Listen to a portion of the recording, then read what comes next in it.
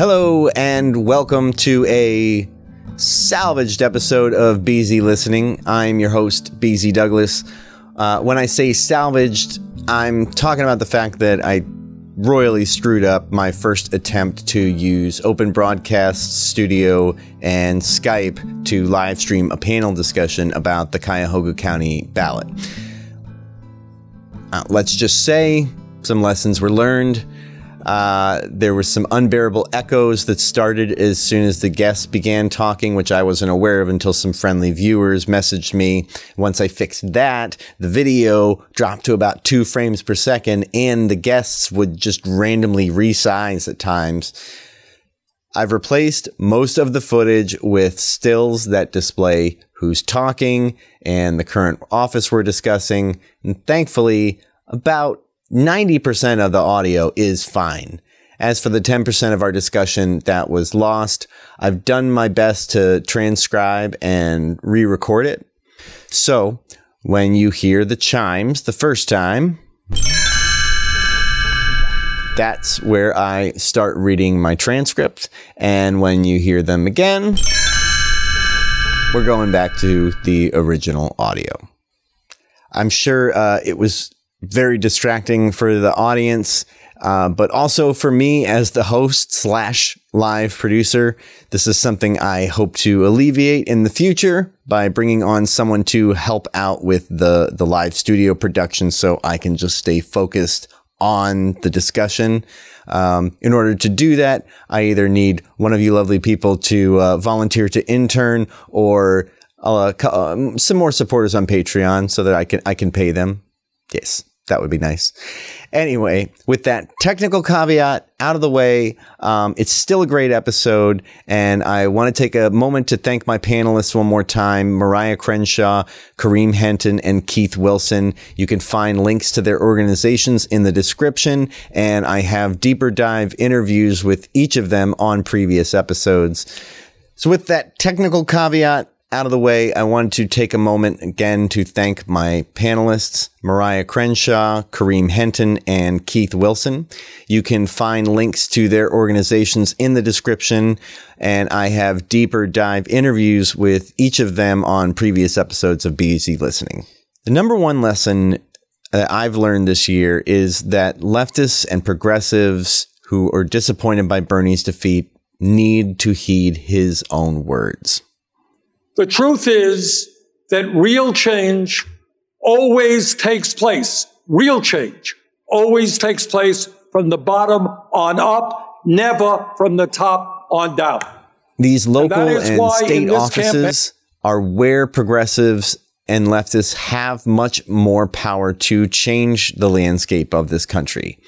If you are someone who is tired of the two-party system, this is really the only level in the game where you have any shot of getting a third-party vote to count, at least until we get instant runoff voting in local and state and county. I'm going to cut myself off there before I just get into a real rant. If you haven't voted yet, I hope you find this episode helpful to have a clear understanding of all the down ballot races in Cuyahoga County that don't get talked about when the presidential race is sucking up all the oxygen in the room. We do get around to discussing the presidency in the closing 10 minutes. Spoiler alert, none of us are voting for Trump. Instead, we pondered what are the most effective ways that we can push the Democratic Party to be better than it seems to want to be?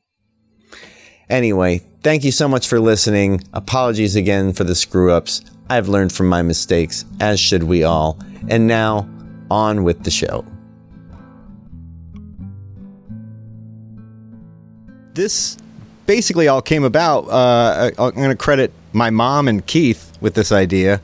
My mom reached out to me and she was just like, hey, who are you voting for in all these down ballot races? And I had not yet done all of my due diligence to research everybody in it. And I quickly referenced Keith, put out a really awesome annotated list of what his ballot was going to be, and I really appreciated that. And then it just got me thinking it might be nice to just sort of open source a conversation about all these down ballot races, and we're going to work our way up the ticket. So the last thing we'll talk about is the thing that everybody only talks about, which is Biden and Trump. But I'm pretty sure a lot of things have been said about that. I'll be surprised if we get to that one and one of y'all say like, oh, I'm Trump all the way. That's going to really throw me for a loop. So here joining us on the panel, we have Mariah Crenshaw of Chasing Justice, LLC. Mariah's been an activist and an advocate for a long time here in Cleveland. She is my most recent guest on the podcast and is chasing down some pretty incredible justice of her own with regard to police officers who are functioning, who are acting while not police officers, technically in cease function due to failures of training compliance with Ohio law. Kareem Henton, the co-founder of Black Lives Matter Cleveland, and Keith Wilson, who I originally interviewed with the People's Archive of Police Violence and is also a member of the Cuyahoga County Progressive Caucus and works with the Coalition to Stop the Inhumanity at the Cuyahoga County Jail. Those things could not all fit on his caption, so that's why he is just listed as the Cuyahoga County Progressive Caucus. So I'm going to go ahead and kick things off here, and we're going to, like I said, move kind of from the lower end of the ballot all the way up to the top and just kind of talk about who our choices are, who we're voting for, and how we feel about it on each one. So our first race is the judge of the Court of Common Pleas, Domestic Relations Division, and our candidates are Colleen Ann Reale and James Cochran. Mariah, do you want to kick off this one? I'm in court a lot, and I'm able to observe a lot of things.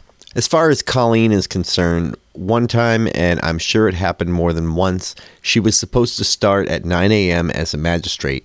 The hallway filled up with about 35 people. She didn't arrive until between 10:30. No one knew where she was. When she came in, she took a couple that had been there since 8:45 for their hearing. Neither of them were represented by an attorney. They were there over a child visitation issue. They were in court for 2 minutes after waiting more than 90 and were told they needed to come back and get an attorney, which they couldn't afford. This is not a judge's place to recommend.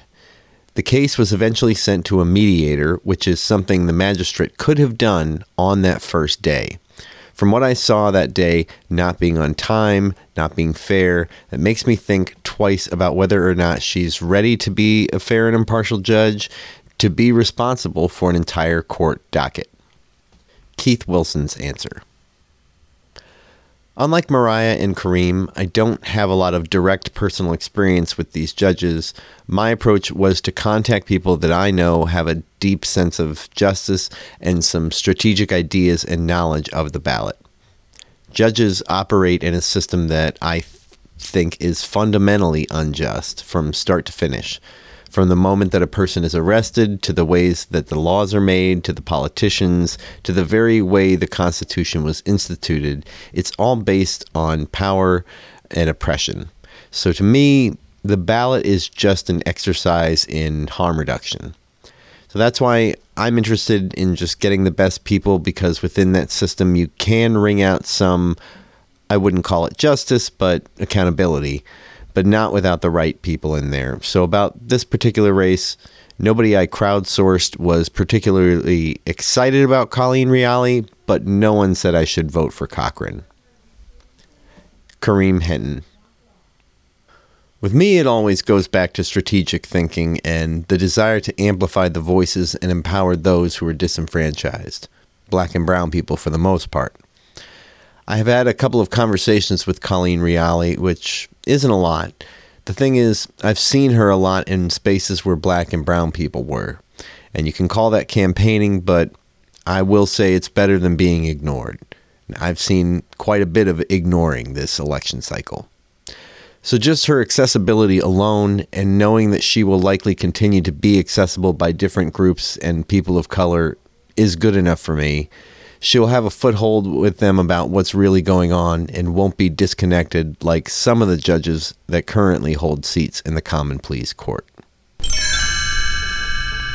So I'm going to go ahead and switch us over here to our next race, which is the Common Pleas General Division. We have Wanda C. Jones versus Richard Bell. Kareem, do you want to kick this one off? Oh, wow. Yeah, I would get kicked off with this one. So I find myself in a unique position with regards to this. And that is that I actually have a favorable opinion of both. While one is not necessarily because of, them being a Republican, that be, Judge Wanda Jones, there are a lot of folks that, pretty much might want to go against her just because she has an R against her name. And I actually am quite fond of her disposition in court, her patience, the respect that she shows, just being in the courtroom with her. With regards to Rick Bell, who some folks are opposed to him as well, it's that race is a crazy race, but likewise with him, where he does have a gentle disposition, a respectful demeanor, and and with both of them, very, very accessible. You know what I mean? Because it goes back to that once again for me. When we're talking, we don't need any disconnected judges that are going to be up on that bench that are not going to be accessible. So, and you're going to hear me say that a lot.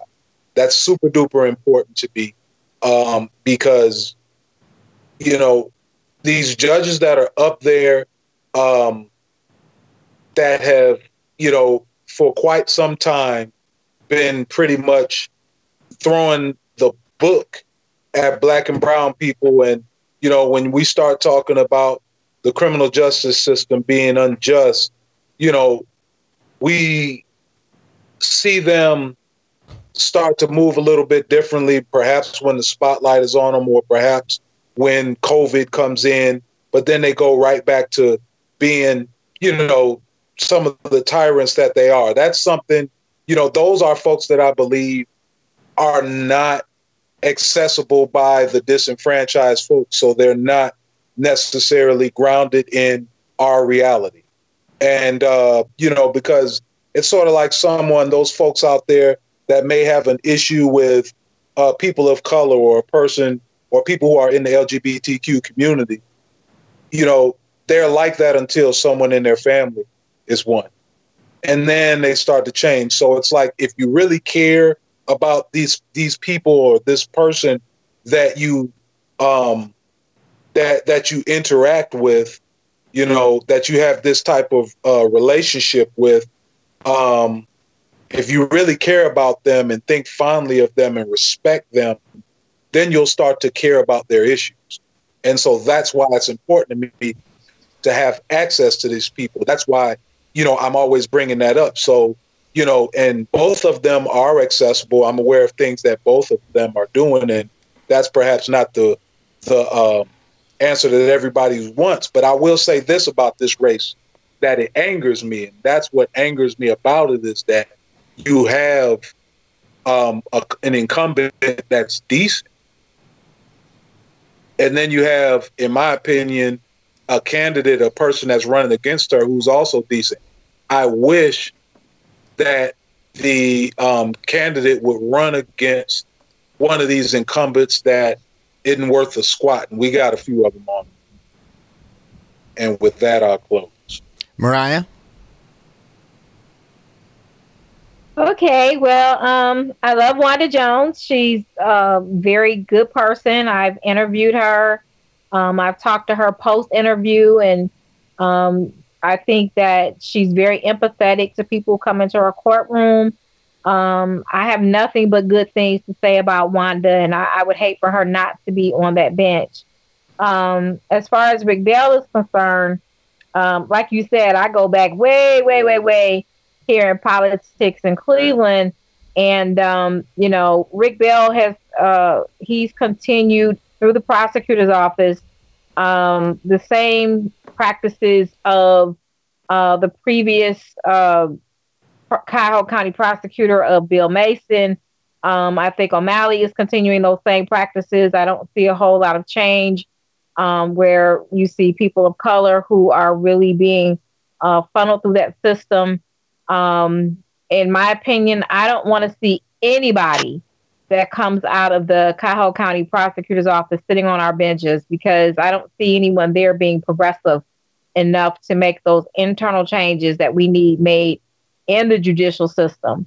So it definitely be Wanda. We've heard the stories about Rick Bell. We've heard all the issues concerning Rick and the cases he's been involved with. My biggest problem with Cuyahoga County prosecutor's office is that we want our prosecutors to prosecute people who are criminals, but we don't want them to create criminals to prosecute. And so we're seeing a lot of that happening with 2 cases just this week. People were found not guilty. And so it bothers me, because even those 2 cases, if they weren't the guilty ones, how are they going to find justice for those victims if they chose the wrong people to prosecute? And that's a huge, huge issue. So Rick Bell plays a part in that prosecutor's office. He's part of that old, good old boy network regime.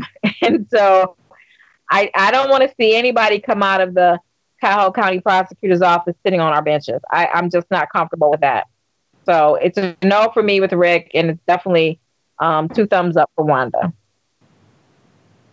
The impression I got talking to all the activists and some lawyers is that Rick Bell would be very competent. Like he, if there's a analogy to an umpire, he's going to be good at calling the balls and strikes. I don't like the sport itself. I think the sport itself is unjust. So I'm not particularly impressed by that. I'm more impressed by when people tell me things about Wanda Jones, like she's very empathetic. That's more what I'm looking for. I don't mind if she lets, if she gets a ball or strike wrong, if it's in the direction of justice and not necessarily the law as written. So I don't know if that's the case with Wanda or not. I think she'd probably be competent too. But people had good things to say about Rick on that end. I have a larger concern about Rick Bell's association with Bill Mason, which Mariah brought up. And that's, Cuyahoga, the judicial race is a one-party county. And so the Republicans essentially they don't have a Republican Party politicians to fund, so they fund the Democrats. And so what ends up happening is that the Democratic Party supports their most conservative candidates in the primaries. And the people who decide that tend to be the allies of Bill Mason, and with a few other power players. But Bill Mason is the name that always keeps coming back up. And everybody seems to agree that as somebody in the prosecutor's office with Bill Mason, Rick Bell is one of the close allies of this guy who's become like a boogeyman for progressives. So Bill Mason is kind of coming back into his power in the county after the debacle from 10 years ago. And so I'm very concerned about that. So even if it weren't for that, I would still be voting for Wanda Jones. But I think it's worth pointing out that this is Rick Bell is another acolyte of that machine, so I'd be inclined to vote against them either way. And as Mariah said, there's some concerns about some of the cases in Rick Bell's past. They seem complicated. I know some people say that those are overblown or misrepresented. So I don't want to get into that. That's just some of the information that I gathered in my interviews. So I'd be voting for Wanda Jones there. Great. So we're gonna keep up. One thing I wanted to say. Oh yeah. Can I? I'm sorry. I think it's interesting that I'm voting for some Republicans because on the national level, they've taken this fascist, and it does make me wonder, why are some of these good judges calling themselves Republicans? Like, why are they running on the Republican line? That's a question I haven't gotten an answer to, but something maybe we can discuss later. I got an answer here if you want to hear it, why it's like that locally. Sure. Locally, you have to understand, it's like there's one party that is in control here that has that. Or if you want to run, you have to play ball their way. Then, you get pushed out, you get pushed to the side, you don't get to run. And so what some folks have done is they've gone to the party that has been willing to support them. And then lastly, they've looked at a lot of what has happened and what is happening here in the county, and it's happened under the watch of, a strong Democratic Party, and they just say, hey, I don't want to be a part of that. They're making it, in other words, unfortunately, the party is making it easy for folks here locally to go that direction, but never forget, and our politics is local, bro. You know what I mean? And so we just need to be concerned with getting good people here locally. And I think, you know what I'm saying? And it can quite possibly insulate us from what's going on nationally to a large degree. Let me chime in on that too. So Keith, I've talked to several of the people who are, Republicans, and I've asked them, like, why are you still part of this party? And so interestingly, they are suffering from the same issues that we are suffering from when it comes to their party, that there are choices being made for them that they don't approve of, they don't support, they don't agree with it, and they feel kind of trapped. They've been Republicans their whole lives, or they believe in a certain system that really doesn't exist anymore when it comes to the Republican Party. So they're kind of trapped where they are. And so some of them are saying pretty much the same thing we are, is that there are layers in each of the parties. Okay. And so, you and I and a lot of those Republicans that we're in reference to, they're at the lower layer of the party where there's not a whole lot of power or significance for them. And so they try to do what they're supposed to do. They try to follow the law. They try to do the right things. And so that's why it's always important for us to get to know who these candidates are, irregardless to what party they're affiliated with, because not all Republicans believe with this whole Republican debacle that's been going on the last 3.5 years, and they're kind of just biting their tongue, waiting to get out of it. Like, this is going to pass, and when it does, the party's going to heal itself. The party's going to be better. And so, that's their hope. But will it happen? I don't know. I think we'll just have to wait and see. But a lot of those people, Keith, they're stuck like we are. They're just stuck in a certain position in the party, and it's nowhere to go. So we're going to move on to our next race, the Judge of Common Pleas, General Division, and this one is Andrew Santoli versus Robert McClellan. And Mariah, you want to start this one off? Sure. I've been in Judge McClellan's courtroom as a plaintiff and pro se litigant, and anyone who knows me knows I judge judges on how they treat pro se litigants in civil cases. So I think that you could tell a great deal about a judge and how they handle pro se litigants in terms of how they would also be handling the criminal cases, because there's a certain mentality in those courtrooms that, first of all, that those are their courtrooms. They become detached as to those courtrooms actually still belonging to the people. And so you'll see a lot of that in civil cases when people are, like I said, pro se, come in, they can't afford an attorney, and they're there to seek some type of justice. So you're looking for someone who's going to be fair. You're looking for someone who's going to not be prejudicial and discriminatory in the practice. My experience with Judge McClellan was he was very discriminatory in the case with me.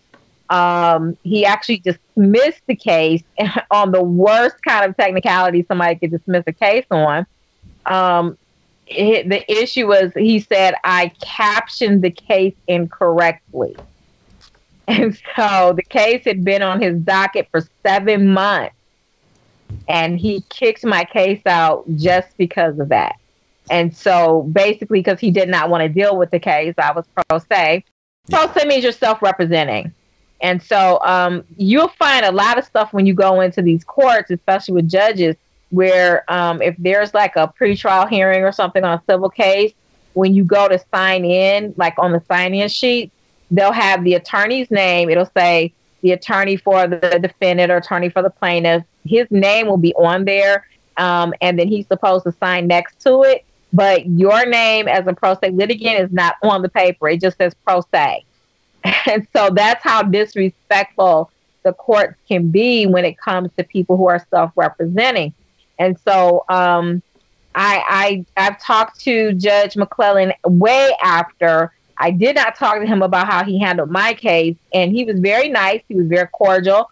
I did not share with him that I was a person that he blew my case after 7 months on a caption technicality, and so that was an issue for me, because I'm real funny about judges who don't treat self-representing pro se individuals correctly. I've interviewed Andrew Santoli. Andrew Santoli also came out of the prosecutor's office. I have a different feeling about Andrew. At least I did when I interviewed him. So if you guys get a chance, you can go to my page and kind of just type in Andrew's name, and you can see the interview. But I liked Andy. And I thought Andy was, I thought he was very down to earth. I thought he was a real nice guy. Is he capable? Is he ready to be sitting on a bench? I'm not confident he is. But just because of my personal experience in Judge McClellan's court, he cannot have my vote. So I would give that vote to Andy. So he would kind of get it on default. Keith? Yeah, this was another interesting race. I meant to mention before that in addition to the interviews that I did, I took into account the endorsements of some groups and also some of the people involved in the jail coalition put together a voting guide. It doesn't have recommendations, but it has useful information there. This was one race. This was the only race where I think it was the only race where I went against the unified endorsement process, which is a combination of the GPAC endorsements, FinPAC, which is the formerly incarcerated, I forget what exactly it is, and then the Cleveland NAACP. So the GPAC actually endorsed McClellan, but the unified endorsed Santoli. The rave reviews for McClellan among the lawyers I talked to were kind of over the top. Like, people just loved this guy. So it's kind of surprising to me to hear this story about how he treated Mariah. But between those rave reviews from the lawyers, some good reviews from activists, and I have some skepticism. Everybody seems to like Santoli, but I have some skepticism. Again, I'm not a big fan of the prosecutor's office. He's very gung-ho about going for, and he seems to have a strategy of kind of, I don't want to say how do I put this? He's trying to his strategy is to ingratiate himself with the party and with sort of the people who I view as the obstacles to getting progressive policies through. So another reason why I'm inclined not to vote for him. So between that and the fact that people seem to really like McClelland, I'm going to be voting for McClelland. So that's the second Republican that I'd be voting for. This is one of those races again where, you know, you got somebody that's decent that's running against somebody who's not a bad incumbent. And so, you know, it's just a heck of a position to be put in.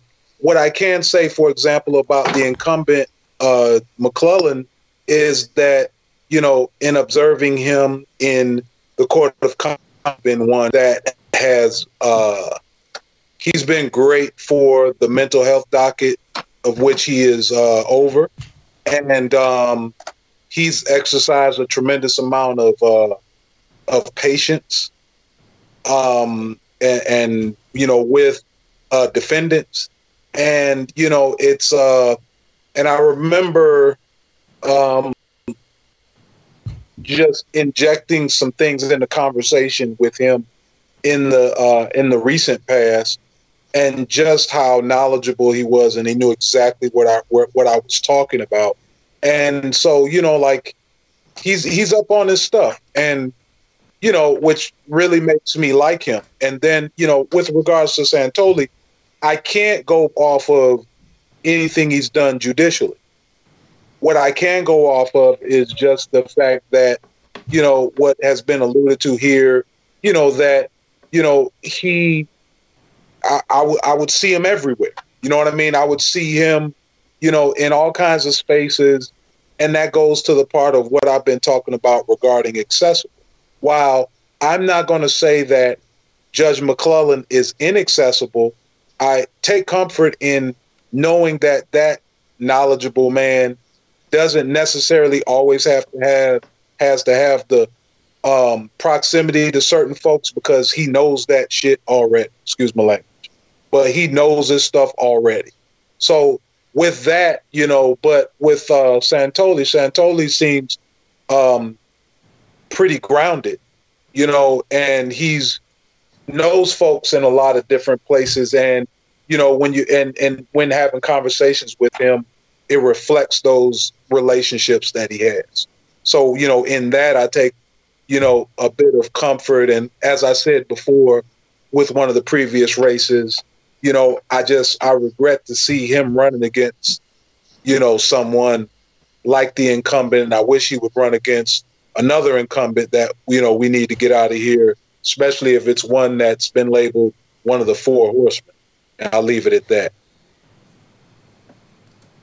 So the next one moving along here is William Vaudrey versus Kenneth R. Callahan. And Keith, you want to kick this one off?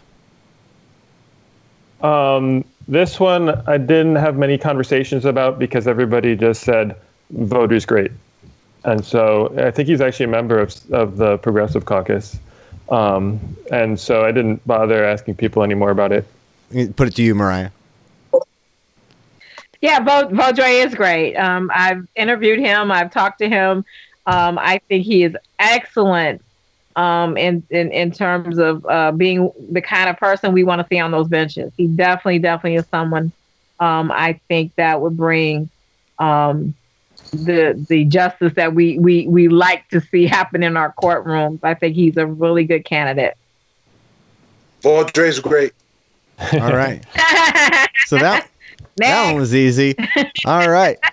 Next is the judge for the Court of Appeals, 8th District, Ray Heeden versus Lisa Forbes. You wanna? Who wants to lead us off here? I'll open it. Lisa, I've talked to Lisa. She's a really nice person. I think she's got a great personality. I think she's sincere about, you know, what she wants to do. I've also talked to Ray Heeden, who's another one of our Republicans. He's an incumbent, and I like Ray. I think he's not an extroverted person. He's an introverted person. He's not that outgoing personality everybody might want to see, but I think he's extremely intelligent. I think that he adjudicates his cases, as best as he can. I heard probably last week that, he messed up on a case. Well, that's okay. He messed up on a case. People mess up on cases, but he owned it. And so there's a difference when somebody messes up on a case and doesn't want to own it. But I do like Ray Hedden. Lisa's good. Again, I think to kick back around to what Kareem said is that I think a lot of these races that were uncontested, because some of these races, if I'm not mistaken, the race that Lisa and not Lisa, but Vaudrey and the other guy is running for, that's like an empty seat. So you have all these candidates running for, running against each other, and they're not challenging incumbent seats that really should be challenged.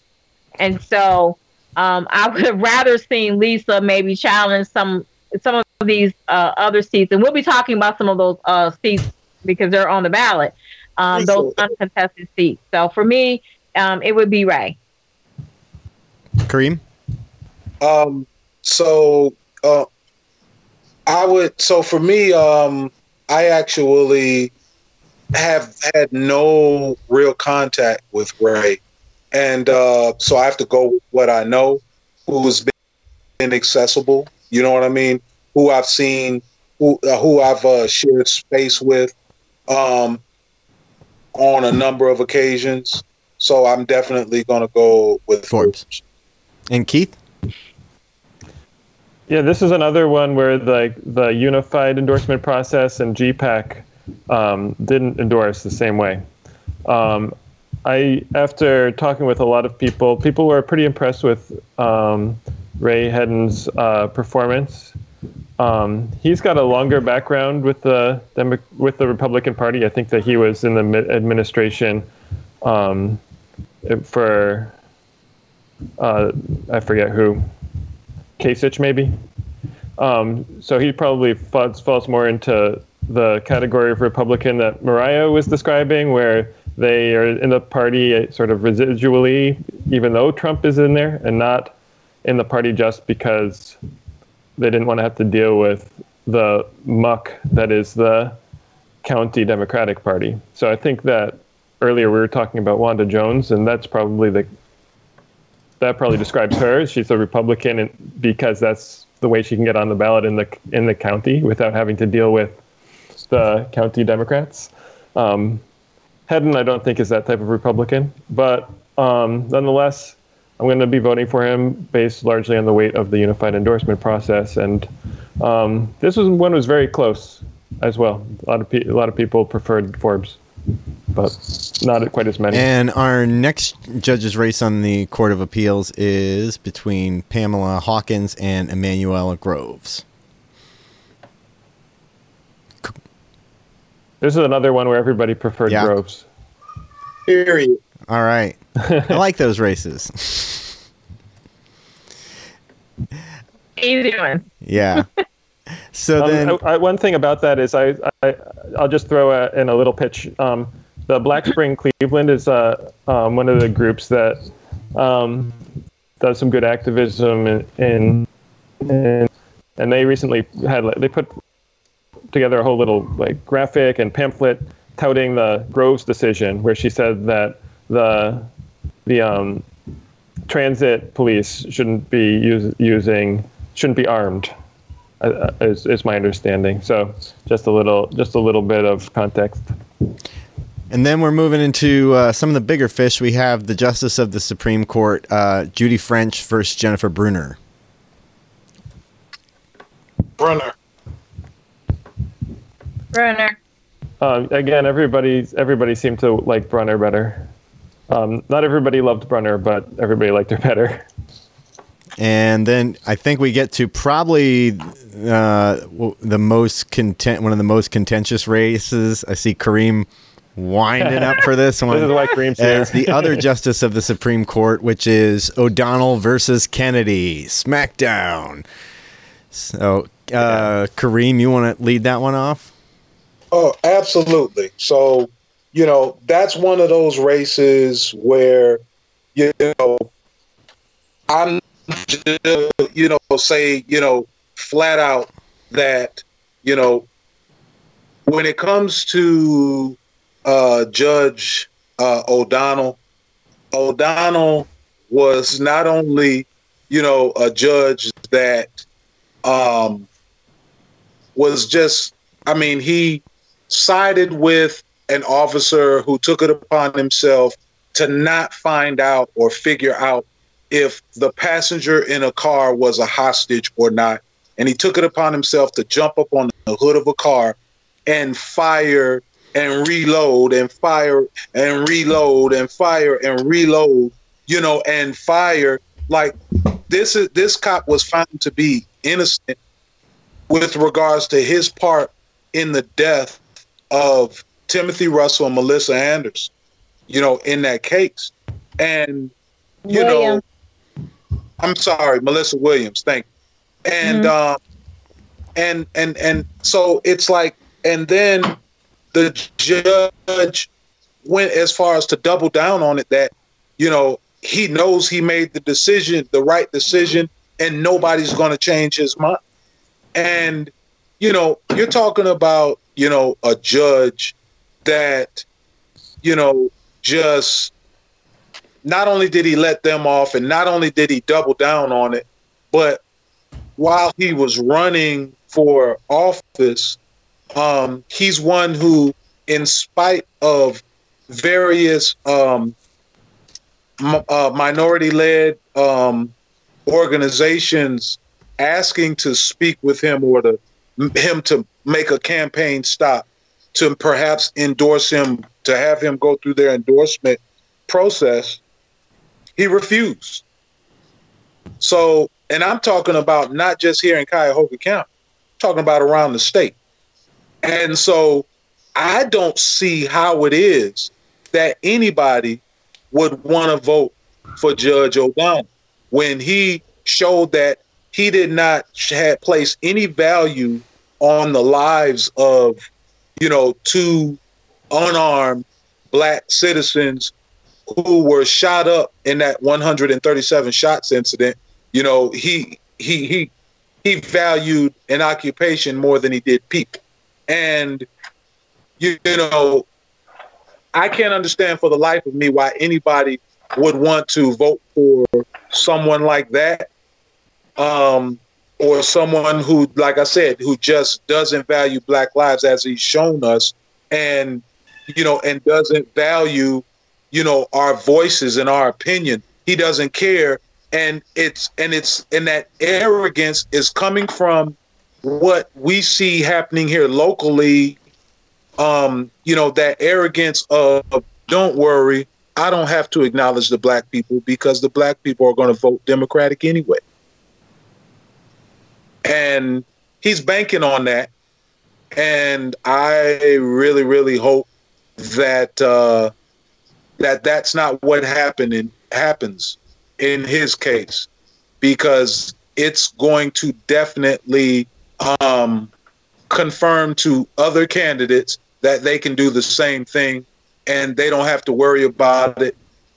They just, long as they're running Democrat, they don't have to treat Black folks right. They don't have to acknowledge people of color. They don't have to treat, the people of a lower income bracket decent. They're going to vote Democratic anyway. And this is just the wrong way to go. And I hope folks don't vote for him and they just send a message. And I'm going to leave that there. So, Keith, where are you coming down on this one? I decided to abstain. The race in 2016, where O'Donnell ran for Supreme Court, he lost by less than a point. And everybody understood, the Cleveland.com said this was because he didn't have support among voters in Cleveland.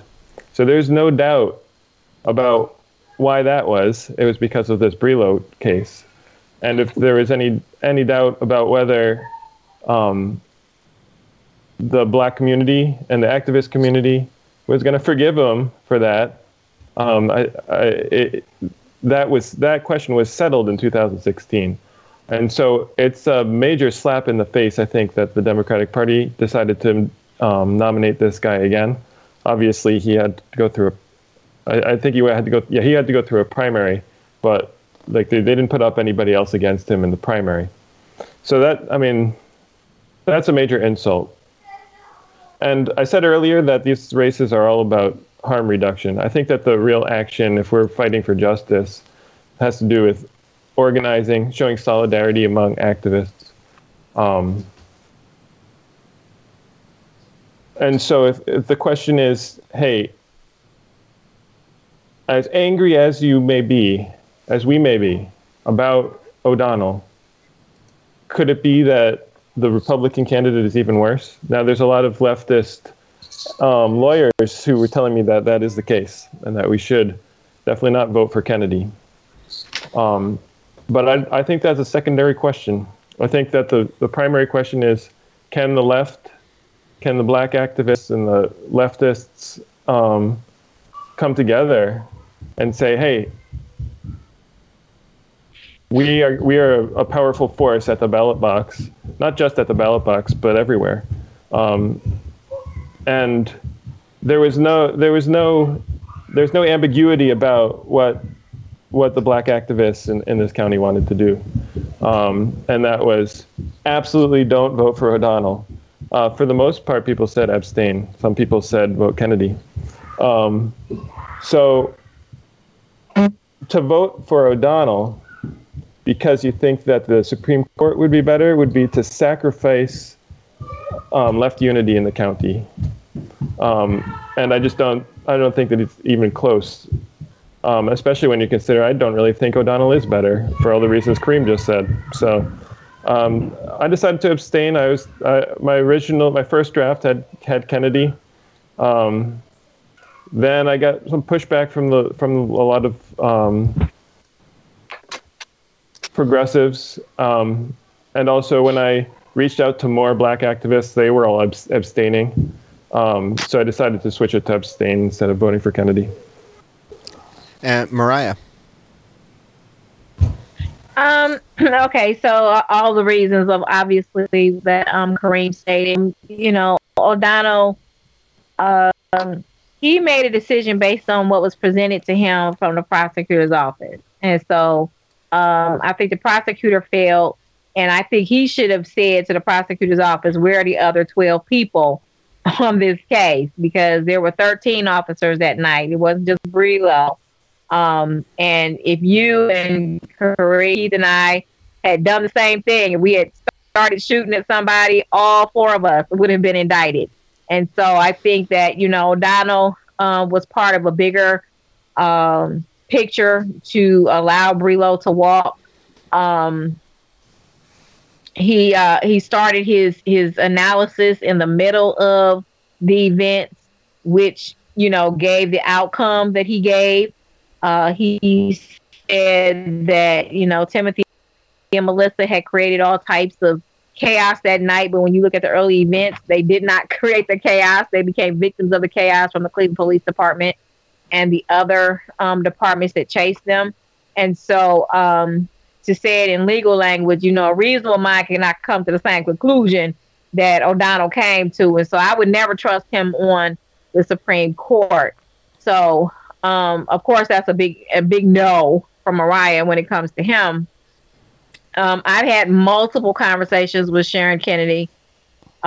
We've had lunch together. We've talked. I've posed, the Mariah questions to her to ask her, certain things. I've even educated Justice Kennedy on the cease function issue that she was unaware of, as most people who are sitting on our bench. And she took it seriously. She wanted to know more about it. She was unaware of, like most of our judicials, that the rules changed in 2007, and she's a former police officer, so she was unaware that the rules had changed, that she had ceased being in law enforcement. So she was very open. She was very, kind when she talked to me and she had these conversations. We did a lot of Zoom meetings with her and grilled her on a lot of different areas and where she stood. And just from my conversations with her, I liked her. I mean, I liked her as a person. I liked her responses when she was asked some really tough questions about, issues of law. So is she worse? I don't know. I don't know if she's worse. I don't think she could be worse. I don't think anybody could be worse than O'Donnell. I think that he's somebody that, we just simply cannot reward bad behavior by allowing him to become a justice on the Ohio Supreme Court, even though we know that, the Democrats want to get the Supreme Court hold back. I just don't think, I think at the time that it was supposed to be Russo who had put the tape on the black man's mouth, and it was supposed to be O'Donnell. So Russo took a real hit because of putting the tape on his mouth. So, that's when he bowed out of the race, and that's how we ended up with O'Donnell. But again, that's back to the party making decisions for, two white males who have obviously done things that are absolutely insulting to the black community and should be insulting to the legal community as well. And endorsing them for whatever their reasons are. It's just simply not acceptable. So, of course, it's a no for me when it comes to O'Donnell. I did like Sharon Kennedy because I have had those conversations with her. I've had multiple conversations with her. She answered questions straightforward. I liked her. Back to Kareem, it's that accessibility. I had accessibility to her, and so she was not afraid to respond to the tough Mariah questions that I posed to any candidate for office. So for me, it was Sharon Kennedy. We can move on to, the next one on my list was Marcia Fudge, who I've seen a lot of some ambivalent, or not ambivalence, but complicated feelings about Marcia here and there. Some people are like, nah, not really. And some people are all about her. I've been a pretty harsh critic because not so much in the past 2 years, but before that, she was probably the most energetic opponent of progressive efforts in the county. I'm thinking especially about the Q deal, which she was instrumental in upholding. So I don't know if we want to get into it, but there was a petition to undo the Q deal. So the Q deal was when the city, or maybe it was the county, was going to give $88 million to the Q, the stadium, the arena for the Cavs, and progressives said no. It's always a bad deal to give millions of dollars to a billionaire to help the infrastructure that billionaires are going to profit from, and so we had a petition to cancel that, and then there's a whole shaming campaign led by Marcia Fudge and a couple others to shame the GCC especially, and CCPC to a lesser extent. And so GCC pulled the petition. And then Marcia Fudge, all of a sudden was friendly with GCC again. So anyway, I have a bit of a grudge about that. And there's a few other things, but I don't know how much time we want to spend on that. Hey guys, I just got an emergency text message, so I'm going to have to bow out. Oh. I want to throw this out there about Marcia, but Marcia was also the driving force behind the term limit petitions and the the downsizing city council petitions that had gotten passed. She was the driving force that was with the ministers that intimidated the committee that circulated those petitions. So it's a big no for me. I abstained from the race because also Laverne Gore, who is running in her place, I know her, and I'm going to not, Bambi's mama said, if you can't say something nice, don't say anything at all. So I'm not saying anything at all, except I'm abstaining. But I gotta go. I gotta take this other call. I think we've hit everybody that's on this. And thank you so much, Brian, for having me again. And I will talk to you guys. Thanks so much, soon. Mariah. I appreciate all your insights and your hard work. You have a good night. Thank you. Talk to you guys later. Good night. Bye. So, as far as it goes with that race, I'm going to look at or think, remind folks of a little history lesson, one that originally was given to me by the beloved local historian Dick Peary, and he was one who always reminded us about that district and helped us to understand district was one that was created to ensure that that good night, baby. That was a congressional district that was make sure that Black people were represented, that we did have some representation in there. And so when it comes to that, it's like this: like her or not,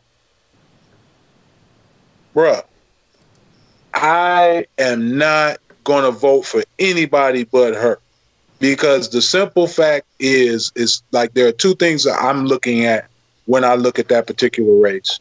And one is that if we risk someone new coming in, and we could say Laverne could be, pretty good. I've met Laverne, logs and so forth. But she would be new. And because she's new, she will be easy to unseat in just one turn. I'm looking at Marsha Fudge from a strategic standpoint. So I'm looking at the accessibility aspect. I'm looking at it from the aspect of we've got somebody who's more than a one-term incumbent. So it's going to be harder to unseat her. So that ensures that we will continue to have our representation. I think that that's critical. That's far more important to me than a whole lot of other things. So from that standpoint, and then the other thing is this right here. Marsha Fudge has been in the game long enough. She's been doing this long enough and on the various committees that she was poised to be in a great spot had Hillary Clinton won that last time, and it would have been great having someone from our area maybe hold a cabinet position, hold some kind of high place. I think it would have been great for us. I'm going to continue to to support that frame of thinking in her regards, where at the very, like if Biden does win, I could, see her heading up a committee. You know what I mean? I can really see that. And those things always kind of mean something good for us. We understand how politics works, whether we agree with it or not. And so, that's kind of where I am on that. I think that, and I get it where some of those folks question certain stances that, she's taken. And, if the demographic that she's working with, the percentage of the demographics that she's working with that district, she's holding it together, and it's taking all her might to be able to hold that together. And so, and when you understand that, like, I'm not willing to risk that. I just hope folks just shut up and just go ahead and just support her, because, somebody coming in there they'll just, anybody else coming in there could very well be a one and done. And then what you got going in there after them is going to be just so detrimental to us. And so that's my biggest fear. Yeah. So, of course, for me, it's definitely Marsha Fudge. And so this, Keith, go ahead. I was just gonna say, well, two things. One is, it's true that she's accessible, and she's shown herself to be movable as well. She has town halls And at a town hall last year, I was part of a Green New Deal coalition. And she actually eventually came around and said, okay, I'm going to support the Green New Deal. Now, she was the only Ohio congressperson, including Sherrod Brown, to this day, who supports the Green New Deal. And so I decided, it doesn't matter anyway, she's going to win by 80 points, but I decided I was going to vote for her this year, just because I felt some goodwill towards her over that. But on the other hand, I don't know if we want to get into this again, but I think that it's exactly in these districts where Democrats are just going to crush the Republican, where it makes some sense to try to run somebody a little bit more progressive. Now, again, I on the other hand, Fudge is just such a strong candidate. She's so popular and she's active. So, like, it would be too difficult to unseat her. But it is these districts that have been designed specifically to ensure a Democrat will win that I think it makes the most sense to try to challenge with somebody more progressive. And we've seen that when you do that, even if you lose, it gets people to do things like endorse the Green New Deal and things like that. Yeah, I wanted to ask, what constitutes effective badgering? Oh, just because at the end she did what we wanted. Well, I mean, what were you specifically doing as far as you showing up at town halls, lobbying her? Yeah, so my role was we organized the CCPC along with a couple other. We actually got a large coalition of groups. Ran some forums just discussing what would the Green New Deal mean for our district, and how could we like have shovel-ready type projects in place in case like the Green New Deal did happen. What would that look like? So we did that, and then we brought people to the congressional office. And then I actually did not go to the town hall meeting, but it was at the town hall meeting where at least several, maybe dozens, I don't really know, people got up and asked her to endorse it, and she finally did. And so it was very reluctant, but she did it. And I just want to say this as we're coming up, toward the end of this, is just that, the way that the system works right now, until the changes that many of us really want to happen in it, people like myself who do not fully support the way things are forced to participate in this process in order to do damage control. And that's kind of where I'm at. And so I just kind of, don't want folks to just think I am this Democrat. I'm not this all-in capitalist. I am somebody who is, all about, power, power for the people, power that, empowering the disenfranchised. Many of my ideas are socialist, in concept. And many of my ideas and beliefs are abolitionists. I believe that we should get there incrementally. I believe that we should be able to not just wipe out things, but also to provide alternatives. But I just have to put that out there just because, I don't ever want me participating in something like this, or just the three of us or the four of us participating in something like this to just make us think that we just back this machine. Because from my conversations with everyone here, I know none of us here are just, we're not just 100%. We're not all in on what the hell's going on. You know what I mean? Not nationally, not in this country, and not even worldwide. So, I just think that it's important for us to kind of put that disclaimer out there, because I think we're all about mitigating the damages. We're all about, doing some damage control. And so, yeah, some are worse than others. And, and then that we and I'm just hoping that and I'll shut up after I say this, that I hope that after the election, regardless of the outcome, that folks can get together and actually force some changes here locally within the party. And I'm talking about the Democratic Party. And that's where we're closing out is the big election that no one shuts up about. And my hope, I was just talking with a friend today, is that we won't see the same sort of lullaby effect happen with Biden that seemed to happen with a lot of people in Obama coming after, who was, at the time, the worst president we'd ever had, George W. Bush, and with Obama's campaign rhetoric and what he represented, and everyone saw like, oh, we really changed things. We really made a difference. And a lot of people thought, okay, good, we did our work.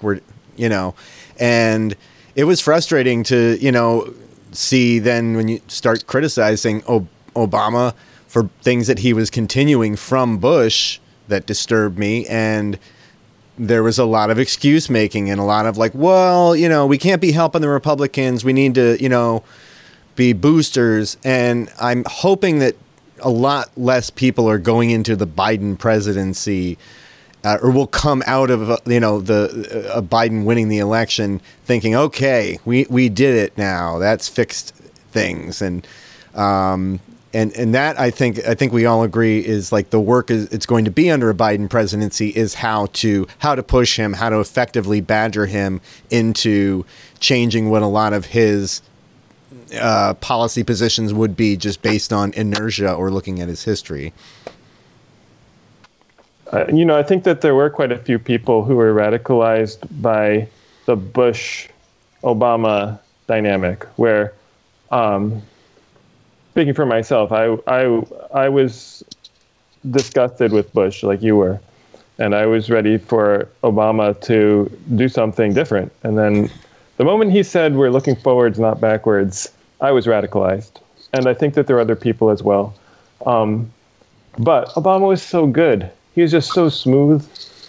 Biden doesn't have that. And also Biden is coming off of something that has really scarred many, many more people than Bush. Like most people were able to ignore Bush, most people in America. That's not happening with Trump.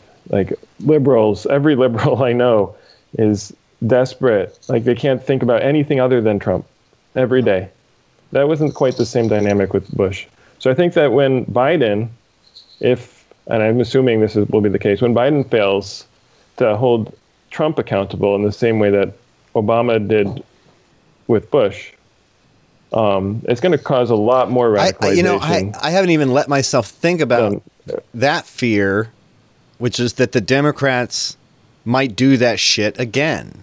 Because to me, there's a perfect through line for the fact that they didn't prosecute Bush and Cheney, and this won't just be Biden, but I mean, he can be the signal head that says this is our posture. But there's so many things that were just allowed to become bipartisan consensus, that were allowed to become normalized because they weren't called out and prosecuted as wrong for what the Bush administration did. And Obama did that. And that's going to be tenfold disastrous if we do that again with everything Trump has done.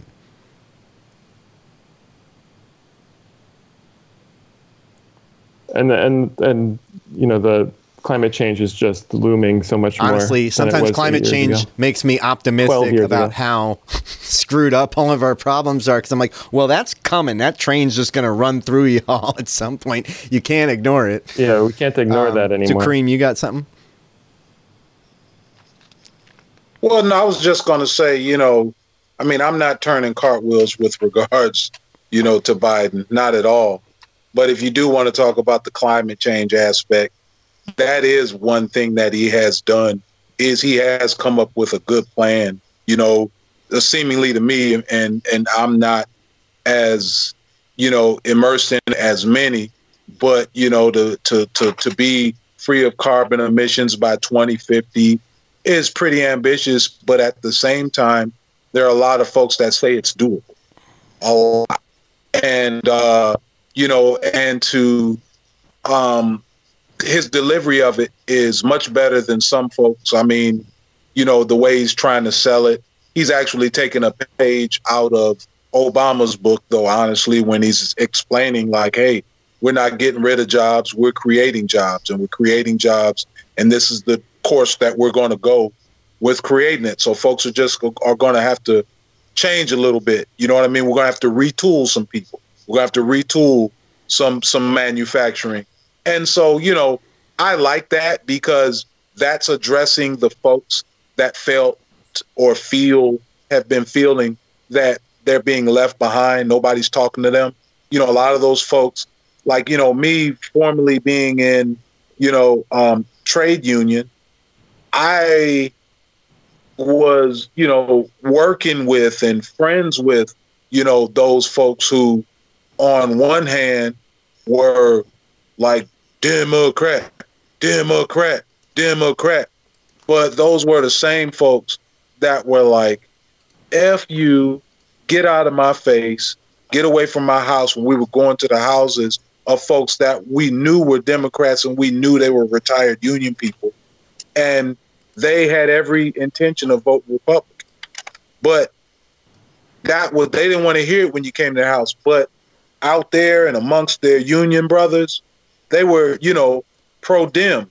And a lot of those, and more and more folks who were part of those factories and were part of the trades, they were the folks that a lot of times felt that they weren't being addressed.